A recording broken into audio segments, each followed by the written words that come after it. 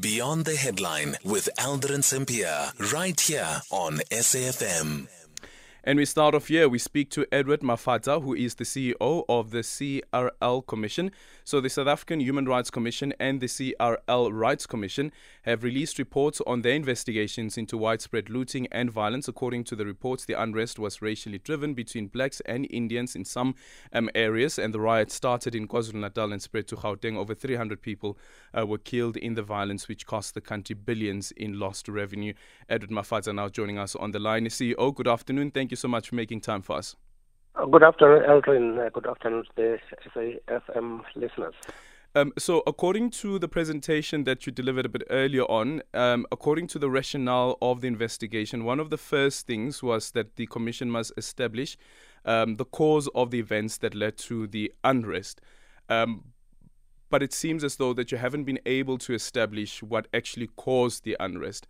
Am I correct in that interpretation? Yeah, well, there are two mixed, views there, Aldrin. Firstly, the facts that we found out at the CRL Rights Commission is that the matter that we're dealing with is much more of historical. Actually, when we looked at when we engaged with the participants, we realized that this tension has been there, and it has a tendency of repeating itself almost every, 36 years or 49 years. Forgot the calculations there.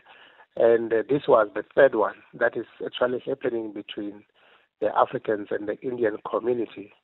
So it is something that seems to be very much historical. Of course, there are alleged, views that says there are people who always take an advantage over this situation to also drive their own agendas and so on and so forth. So what came out very clearly from us is that there's been always a tension between the Africans and the Indian community within the province, which is even much more historical, although this time was much more exaggerated. But the unrest or the violence that played out in Phoenix, wasn't it as a result actually of the unrest, which means that the violence that played out afterwards, including the racial profiling of black people that happened in Phoenix, was coming after the unrest had already started, because some of the people who were blocking the roads in Phoenix and had these access controls were saying that they were trying to protect the community. So how does the Commission then make the link between the unrest itself and the tension between Indians and black people? Yeah, we can just speculate and also just draw lines, because like I'm emphasizing the point of historical, and I also mentioned the issue of some people taking advantage of the situation. Yes, there are allegations from other participants that this was actually triggered by the, arrest of the former president. But if you look at it, when, for instance, look at the Human Rights report, which they presented also today, there's no tangible, evidence that came forth to support those kind of speculations. And for us as Chapter 9 institutions, what we can only do when we do findings and recommendations, we can only base ourselves in the evidence that we gather. On the presentation on economic dominance of Indians in eThekwini, what did the Commission find there, and what were the allegations or the evidence that supported this particular assertion?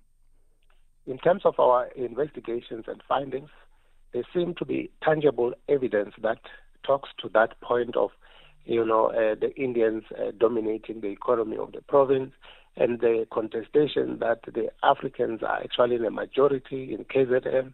But if you look at the status quo currently, especially in Phoenix, you will find that still, the dominance is with the Indian community. And just to be practical, using Phoenix as a case study, which may be in one way or the other a model for other areas within the KwaZulu-Natal province, you will find that most of the black children or black people who are living with, in the surroundings and closer by areas of Phoenix, they actually do a lot of business in Phoenix. For instance, schooling, issues of clinics, and so on and so forth. So that in itself does tell you the dictation of economy in one way or the other of a particular community, because the other area might have been a little bit underdeveloped, maybe through spatial planning challenges and so on and so forth. They cannot find space currently, but historically you can tell that the other community is much more advantaged than the others. For instance, the historically Indian schools where you find now in Phoenix, there are most probably more black, students that are studying there or people that are studying there. But you find that those teachers that are teaching the subjects in those schools are Indians. And perhaps only the Africans are employed to teach only isiZulu. And it's part of the recommendations that we're making as a commission, the CRL Rights Commission, to say we must deliberately, intentionally try and redress these past imbalances and try and interview and integrate these communities, because we will not be able to deal with issues of racism and issues of difference unless we address certain issues so that these communities will begin to appreciate one another and treat each other equally and not look down upon each other based on the resources and privileges.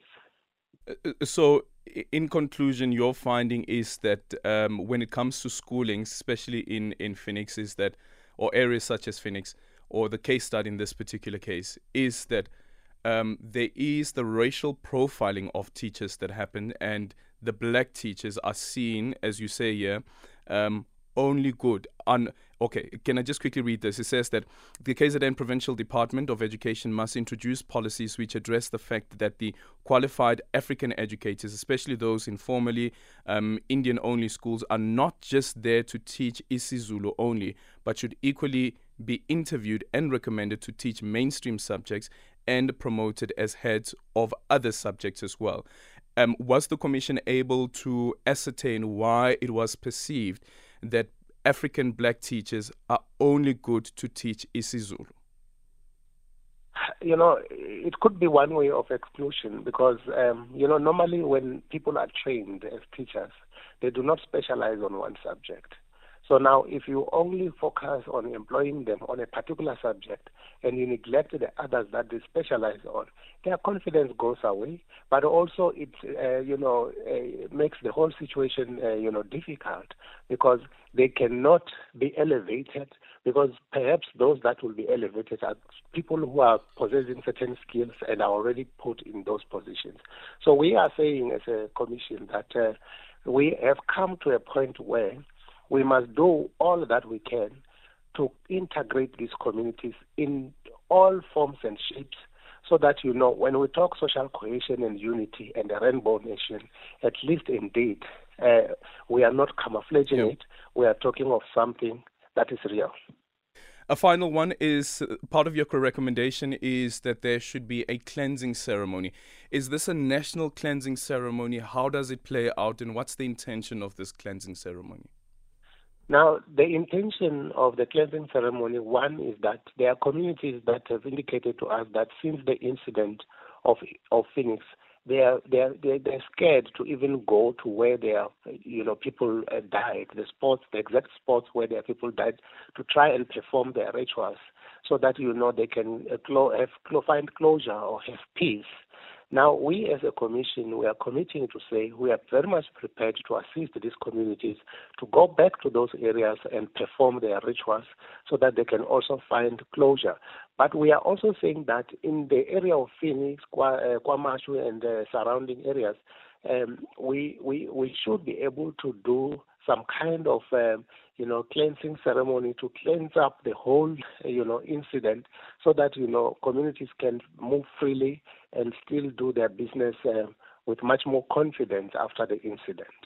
Okay, so not necessarily a national cleansing ceremony, but one that specifically focuses on these areas that were affected. Yeah, we're hoping that we will use this as a model, and perhaps it could be something that can also be taken to other areas that have experienced the same situation. Thank you so much for your time. Edward Mafadza is the CEO of the CRL Rights Commission.